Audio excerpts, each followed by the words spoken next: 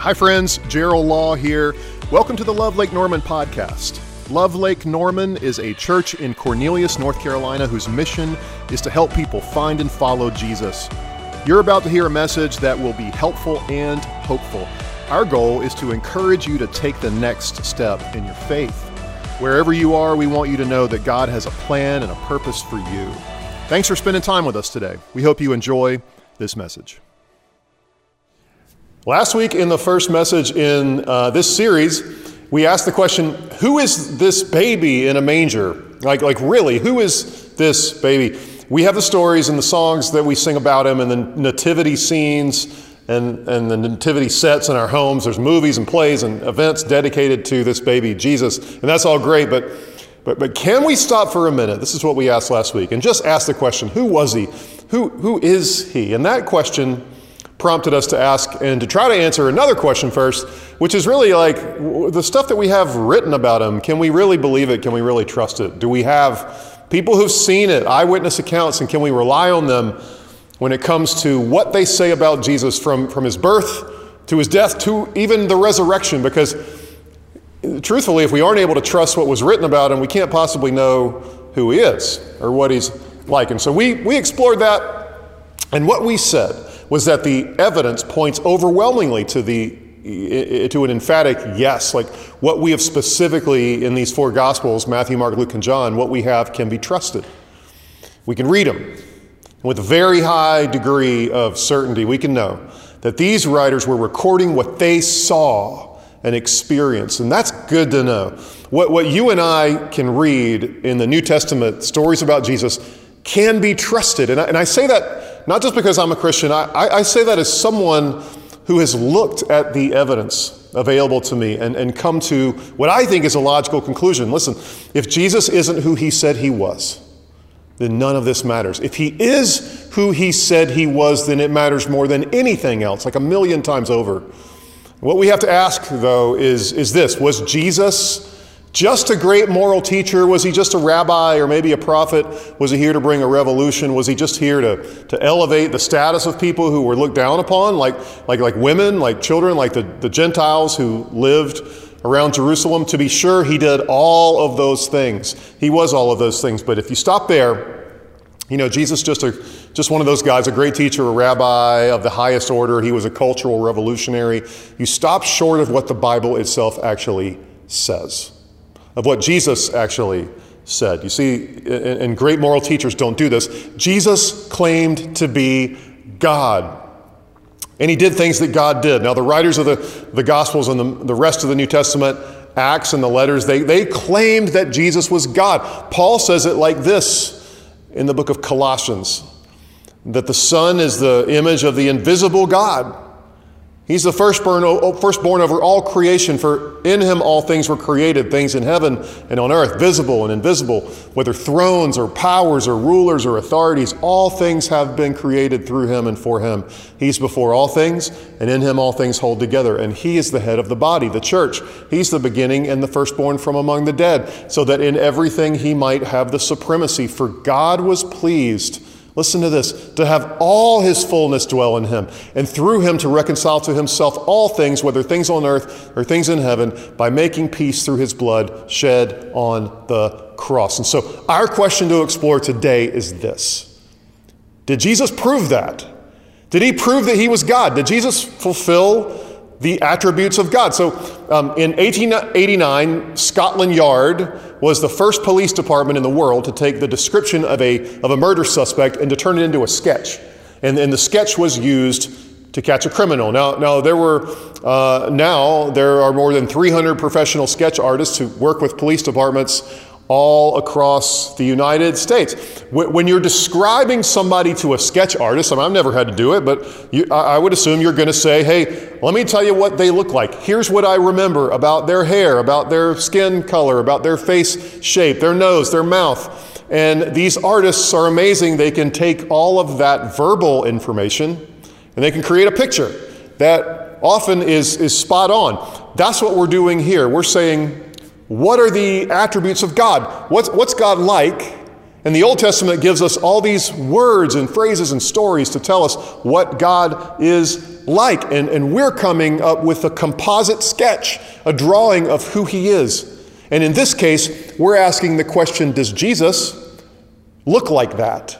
Does he prove that he was God? Does Jesus have the attributes of God? Does he look like that? Or is that idea, us calling him God, is that something that came up later on when some guys sat around a table and decided to make up a narrative that sounded good and it sounded like other religions, and actually it never happened? This is important to take a look into. And I'm going to give you a few passages here, but just know that these are representative of many, many more passages that show the same thing. And I would encourage you to look into this for yourself. One of the characteristics of God that you see throughout the Old Testament is this, that he knows everything. God knows everything. The big theological word for that is that he's omniscient. There's this point in Jesus' time where his disciples where he began to share a lot with his disciples, with them about the future, about what was going to happen with insight that they were amazed by. And while he normally spoke in parables, Jesus did, in stories and illustrations with the crowds, he would get with his close followers, the disciples, and he would break it down for them. He did that, and John records that the disciples said this, "Now we can see that you know all things." Now we can see that you know all things. This wasn't just a random offhand comment. It was the culmination of years of time together with Jesus, observing him, listening to him, watching how he interacted with people, seeing him do miracles. He knows everything. He was always one step ahead of them, knowing what was coming up next, knowing what they were thinking, knowing what they needed before they even knew it themselves. Another quality of God that shows up in Jesus, too, is this. He's everywhere. The theological word for that is omnipresent, which is kind of weird saying that about a guy who lived at a specific time, in a specific moment, who was born, and he existed during a particular time on earth. But the things that he says, you simply can't deny and look beyond. A couple of things in the book of Matthew specifically. He said, "Surely I'm with you always to the very end of the age," from Matthew 28. And then a little further back in Matthew, he says, "Where 2 or 3 come together in my name, there I am with them." How is that the case with Jesus, who was a person who walked on earth? How is it that God contained in a body? Well, there's a key in the book of Philippians. It says in chapter 2 that basically Jesus emptied himself willfully for a period of time of some of those qualities of God, that he made himself nothing. He became human, but then along the way he gives these hints. I'm with you always until the end of everything. When you get together as believers, I'm going to be with you. He was letting them in on this secret, but one of the most amazing things about God himself, that he's always there. He's always present. And then there's this other attribute we find all over the Old Testament, and it's that he's all-powerful. He's all-powerful. God's all-powerful. The bigger word for that is omnipotent. We see glimpses of that in the miracles that Jesus performed. They're signs of his power. They are signs of his strength. And then he makes this claim that, again, we cannot ignore. You can't ignore this if you're exploring Jesus. We have to pay attention. He said, "All authority on heaven and on earth has been given to me." He's claiming all power and all authority is in his hands. It's been given to him. And truthfully, they believed it. His followers believed it. You know why? Because they had just seen him get nailed to a cross and then die and be laid into a tomb and then walk out of that tomb alive. And if that happened, it means that he's omnipotent. He's all-powerful. And then he makes another claim that we know is true of really only God himself. The scriptures say that he's existed forever. In other words, he's eternal. John, the writer John, leads off with this truth at the very beginning of his gospel, so we can't just walk past it. He says, "In the beginning was the Word, and the Word was with God, and the Word was God." He then says that the Word of God became flesh, and he made his dwelling among us. And it's an astonishing claim, but it's one that he goes on to back up in his gospel over and over and over again, that Jesus, born in a manger, died on a cross, and raised from the dead, he was God himself who had existed forever, who has existed forever. And John comes right out of the gate firing. He's saying, you can't ignore this fact, and I'm going to lay it out to you, and then I'm going to prove it to you, that this Jesus was also God who has existed forever. He is eternal. And then the last thing I want you to see is this, and it's an attribute that is the very same as God. He never changes. God never changes. Theologically speaking, that means that he's immutable. That's the word, immutable. God's character, his heart, his goals, his desires are true, and he never, ever changes. And the writers of the Gospels and the letters in the New Testament attribute this same characteristic to Jesus. Jesus Christ, he says in the book of Hebrews, is the same yesterday and today and forever. And you can see that characteristic so evident in the Gospels. Jesus came with one mission in mind, to seek and to save the lost. This is his heart.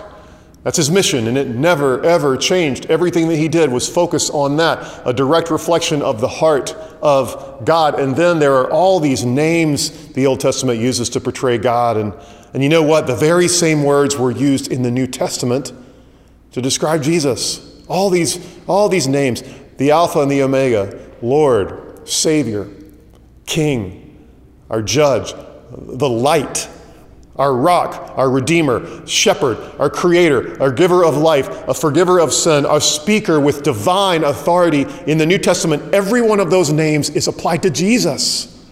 Now listen, let's take this out of our heads in the classroom and into your living room. What does this have to do with you? He's omniscient. He knows everything. He knows everything about you. And he still loves you. He knows your past. He knows what's on your mind. He knows what you're worried about. He knows what you want. He knows what you need. And he knows your future. And he's not surprised about anything that has happened to you. And there's still a lot of mystery in that, isn't there? But it's comforting to know that he knows. He's also omnipresent. He's everywhere. Do you know that there's nowhere that you can go that he hasn't been? There's nowhere that you can run that he isn't right there. There's nowhere dark enough in this world that he isn't there with you. There's nowhere you can walk where you're completely alone. He's omnipotent. He's all-powerful. There's nothing you can face that's impossible for him. That thing that you're dealing with right now, it's nothing in his hands. It's nothing in his hands. Well, why isn't he taking it away? I don't know, but he can. And if he isn't yet, he probably has a good reason. And then he's eternal. He's existed forever. He's eternal, and you are too. Your soul will last forever. But your life here is just a snap. It's just a blink. It's over in an instant. Ask anybody who's over 75, and they'll tell you that. And since that's the case, the thing that makes the most sense in life is to trust him. Trust the one who's eternal. Trust the one who's always been and always will be. And then finally there's this. He's immutable. He doesn't change. And when everyone else around you seems to change their minds, when everyone lets you down, when all else fails, you can count on this. He never changes. He's always loving. He's always kind and merciful and full of grace. And he's always ready to forgive. And he's always inviting you into his plans and his dreams and his mission and his kingdom. He does not change. And in a world so full of change, that's good news. Jesus, born in a manger, proved himself to have all the attributes of God himself. And if he was God, that changes everything, because that means what he said is true. And what he said was this: I'm inviting you to trust me with your life, to trust me with your pain, to trust me with your hurts and your problems, to trust me when life doesn't make sense. Trust me with your relationships. Trust me with your heart. And even when maybe no one else in your life can be trusted, you can trust him, because he's everywhere. He knows everything. And even if no one else in your life, even if everybody else in your life changes on you, he never will. He never will. Let me pray for you. God, you're the God who never changes. You're the God who is all-powerful. You're the God who knows everything, past, present, and future. You're the God who is eternal. You've always been. You always will be. And we want to just acknowledge those things today. We want to live in recognition of those things today. And also in the recognition of this, that when we see the sketch of Jesus that the gospel portrays, what we unmistakably see, God, is you. That Jesus is God, that he is God's son. And God, what an amazing gift you gave us to come to this world, to make yourself one of us so that you could not only show us how to live, but that you would die and be risen again for us so that we could live with you. May we trust you today and put our hearts and our lives in your hands. In the name of Jesus, amen. Thanks again for listening. You can find out more about Love Lake Norman at lovelkn.org. If you live in our area, we would love to have you join us on Sunday. If you're not near our church, we want to encourage you to find a life-giving church to be a part of where you live. That will be a key next step on your spiritual journey. Please take a minute, subscribe to this podcast, and keep up to date with our weekly messages. And thanks again for joining the Love Lake Norman podcast.